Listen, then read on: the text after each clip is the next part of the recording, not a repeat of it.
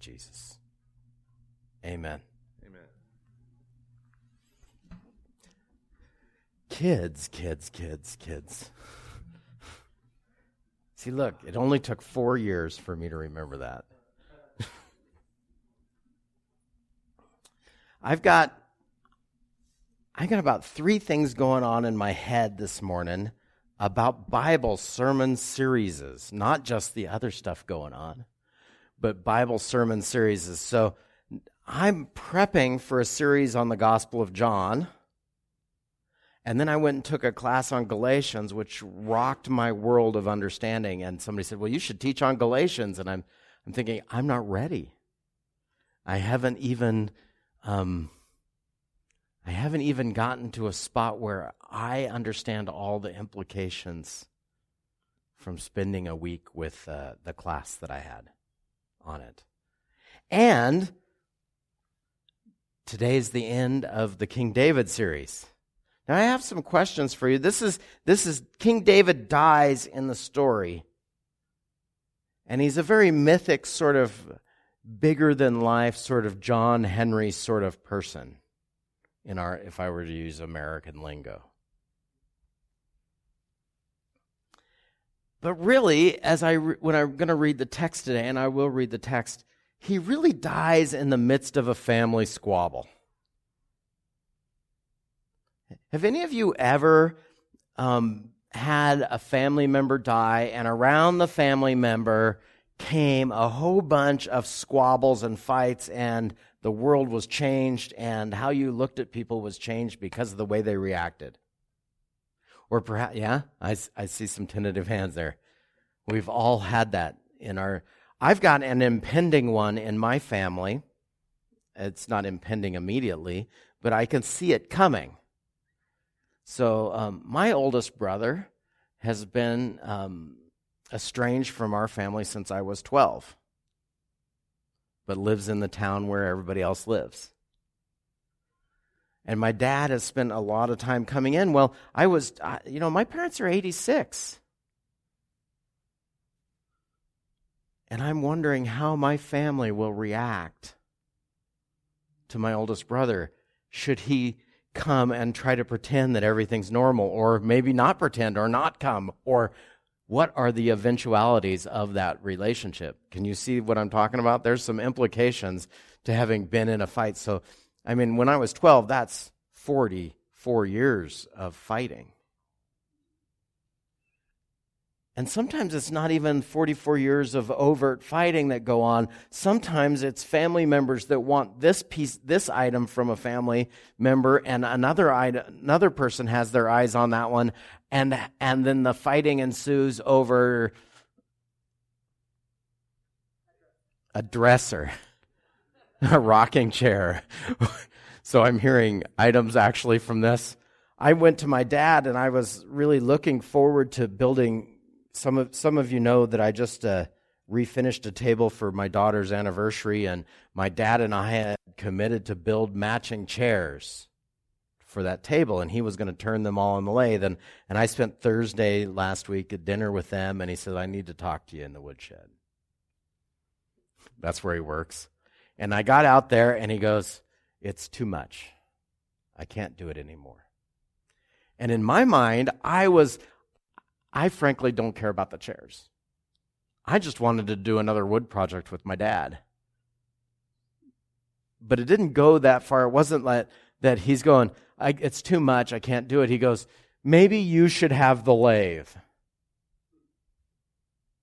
And I shouldn't have it. And so we go in these transition moments. And how are you in these transition moments, in these little funerals, these little memorial services that go on in life? Does that feel like a little memorial service for me that I'm talking about with my dad?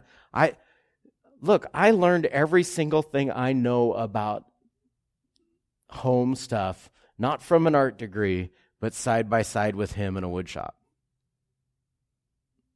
And I'm kind of handy. I learned a lot.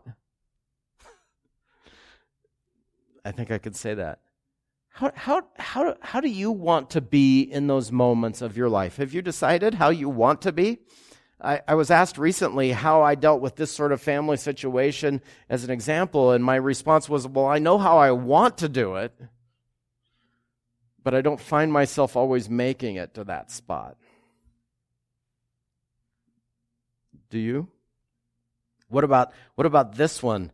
A story about an aunt who died and had a will that gave half of everything away, even though the uncle was still alive. And they had to sell everything off and split it up because they had a blended family and she had kids of her own. And she gave half of everything she had, which was half of everything everybody had, to her kids before her husband died. Do you know how you want to be? Do you know how you will be in the midst of one of those things? I know as I look around the room, some of you are in the same spot I am or nearing that spot, and you can see things coming. Some of you have been there. This is the way it is in family. So tell me, how do you want to be in those situations?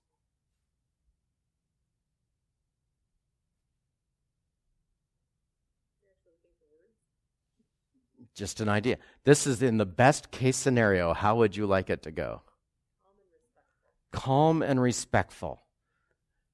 Is that everybody in the room? Everybody wants calm and respectful in the thing? Yeah. How do you make that happen ahead of time?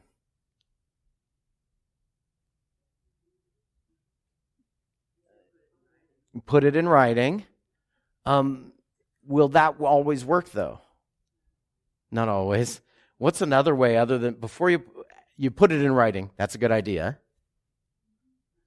What else do you do?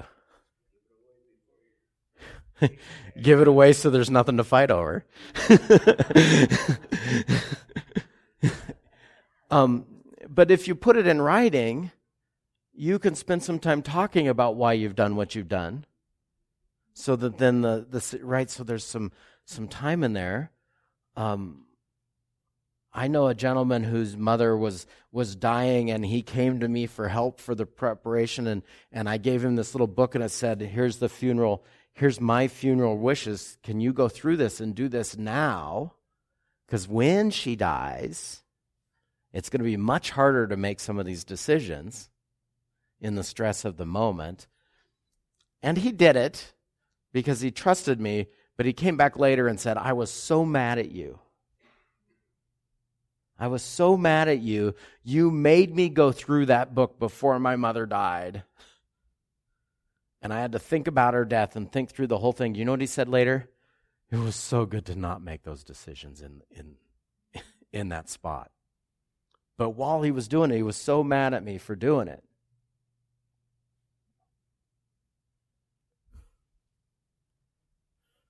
Let's read some scripture so you can kind of see why I'm coming to this spot and talking about how do you want it to go. This is from 1 Kings 1. And I'm reading out of the New Living. And I'll just read it the way it is, okay, so you can have it.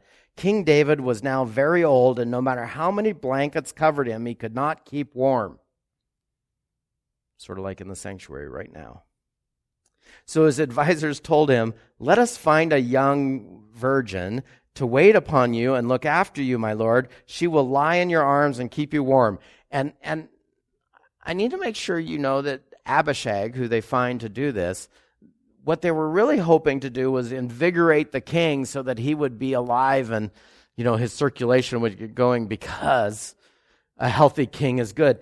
If you hear stories about Henry VIII dying and near the end of his thing in a quest for a son, they were doing things like this because his legs, the neuropathy in his legs was getting so bad that he was losing his vigor. How do you reinvigorate the king? And so they searched throughout the land of Israel for a beautiful girl, and they found Abishag from Shunem and brought her to the king. The girl was very beautiful, and she looked after the king and took care of him. But the king had no sexual relations with her. About that time, David's son, Adonijah, whose mother was Haggith, began boasting, I will make myself king. So he provided himself with chariots and charioteers and recruited 50 men to run in front of him. Now, this sort of sounds familiar. If you remember the Absalom section of the story, he found a way to make himself king. You should hear the two sons from the prodigal in this, with Absalom and Adonijah. Absalom wants his dad dead before he gets there and takes over, right? That's the younger son. Adonijah is the son that's kind of there in the shadows, kind of waiting in the background. I want everything he's got, and I got to find a way to get it.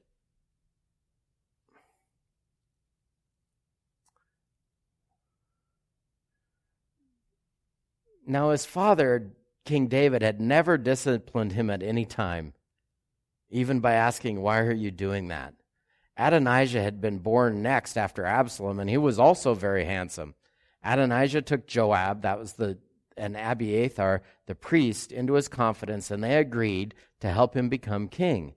But Zadok, the high priest, Benaiah, son of Jehoiada, Nathan, the prophet, Shimei is interesting in here because I don't know if I know all these weird names and everything in the David story, but when Absalom took over the kingdom, Shimei followed along yelling curses at David as he was leaving the country, and David forgave him, but later on in the story around David's death, he'll ask Solomon to kill him for him. It's like all that great mercy kind of went away at the end. Is that how you're going to be? Is that how we get at the end? Well, I was pretty benevolent when I was younger, but right now I'm not feeling that way. Adonijah went to the stone of Zoheleth near the spring in Rogel, where he sacrificed sheep, cattle, and fatted calves, and he invited all his brothers and all the sons of King David and all the royal officials. Well, not all the sons, because Solomon wasn't there. But he did not invite Nathan, the prophet, Benaiah, or the king's bodyguard, or his brother Solomon. Then Nathan went to Bathsheba and said, this is Solomon's mother, and asked her, "Haven't you heard that Haggith's son Adonijah has made himself king, and our Lord David doesn't even know about it? If you want to save your own life and the life of your son Solomon, follow this advice.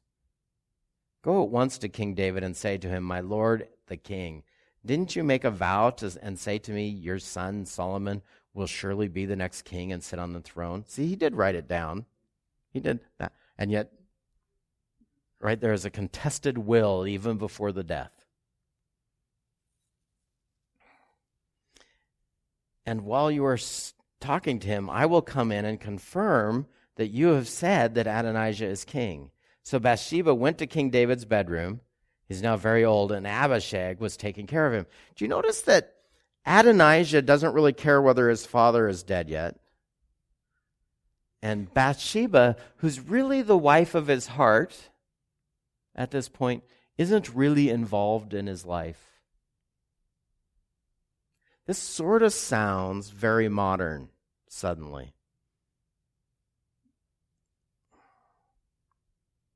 And the priest in this case, or the prophet, is going around to Bathsheba and saying, "Hey, make sure you get all this stuff taken care of so you can be in charge and live." And instead of caring for David so much, "My Lord, you made a vow before the Lord God when you said to me, 'Your son Solomon will surely be the next king and will sit on my throne.' But instead, Adonijah has made himself king, and my Lord the king does not even know about it. He has sacrificed many cattle, fatted calves, and sheep, and he has invited all the king's sons to attend the celebration. And he also invited the priest and the commander of the army, but he did not invite your servant Solomon. And now, my lord the king, all Israel is waiting for you to announce who will become the king after you. If you do not act, my son Solomon will not, and I will be treated as criminals as soon as my lord has died." And it goes on and on. This is a family squabble. This actually feels about fairly modern in a lot of the funerals that I've been a part of. Sometimes it's not just the family. It's not just Adonijah who was so anticipating getting something from his father that when it got close by, he started to say, I really want it now. Give me, right? So he also becomes the younger son at some point. If we don't take the time to form these deep, caring relationships and discuss this stuff and have the conversations and have the time, I'm not telling you that you will always have the time you want. I'm not telling you that I'm going to get the time with my dad to do one more wood project. I live 4 hours drive away. It's probably not going to work out for me. And I just had this one other thing I wanted to do. It's okay. I've had lots of projects with him. I learned lots. And the last couple projects were as equals and were more fun than anything else. But we've had the conversations. We know who each other are. Adonijah and David have not. So when we do this, who do we want to be? How do we want to be with our families so that all's well that ends well?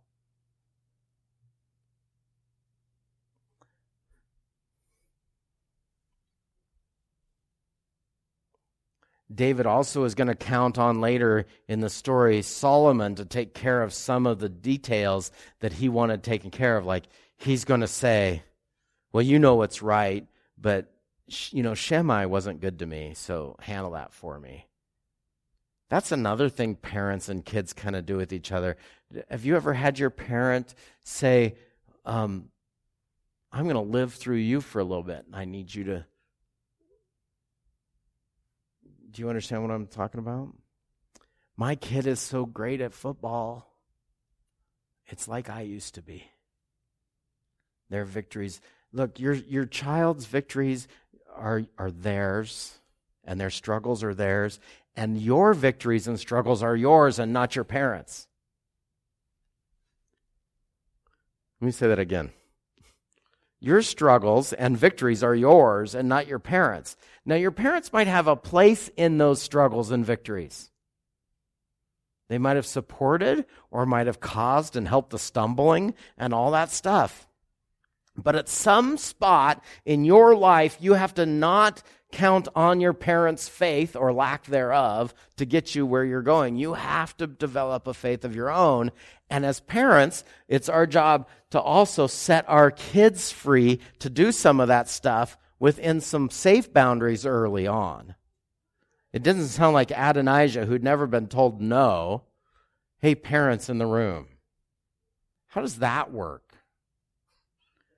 It's a disaster. And here it's going to be a disaster in this story too. I could read you 2 chapters of Scripture and all this. Solomon comes to Adonijah, and Adonijah, so David makes Solomon king, right? That's the story we know. And Adonijah hears the city celebrating the new king at his party for him to be the new king. Ruh-roh. And everybody scatters from Adonijah, and he runs to the temple and holds the horns of the temple right. He runs to the altar and throws himself on the altar, and Solomon says, "Go get him." And he goes, I'm not leaving here until you promise not to kill me." That's what Adonijah says to the servants, and Solomon's words are this: if you mean well and are a good person, we'll let you live. But if you do inappropriate things, you will have sealed your own fate. You know what his first request is? Abishag. Adonijah asks for Abishag to be his wife. And I don't know if you remember the Absalom story so much, but part of Absalom's rebellion was to take David's wives that were left behind up on the roof, like the Bathsheba thing.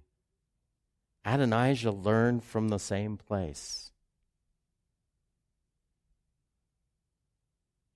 And so, Solomon solves the problem. How will you solve the problems in your family? How will you solve the problems? How do you want to solve the problems? Do you have an idea? Like, I've got a problem. Who's got family problems that need to be dealt with? I already shared you one of mine, right? You got family problems? Look, the way to solve them is to not wait.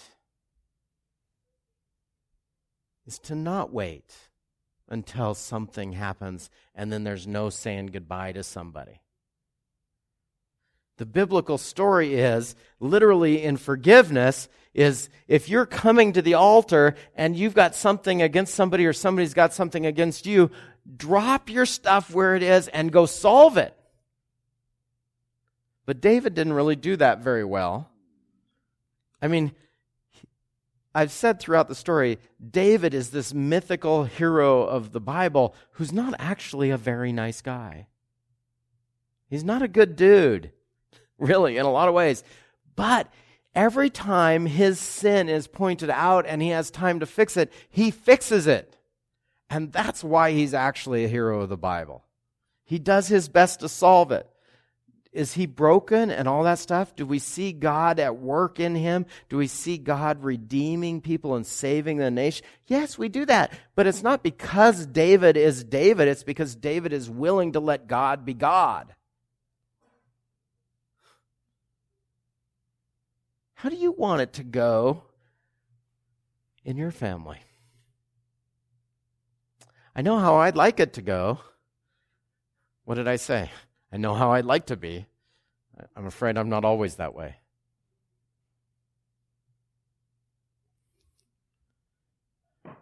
This is the call of our lives in Christ, literally, is let's not make this kind of mess. Let's do what we can to solve it.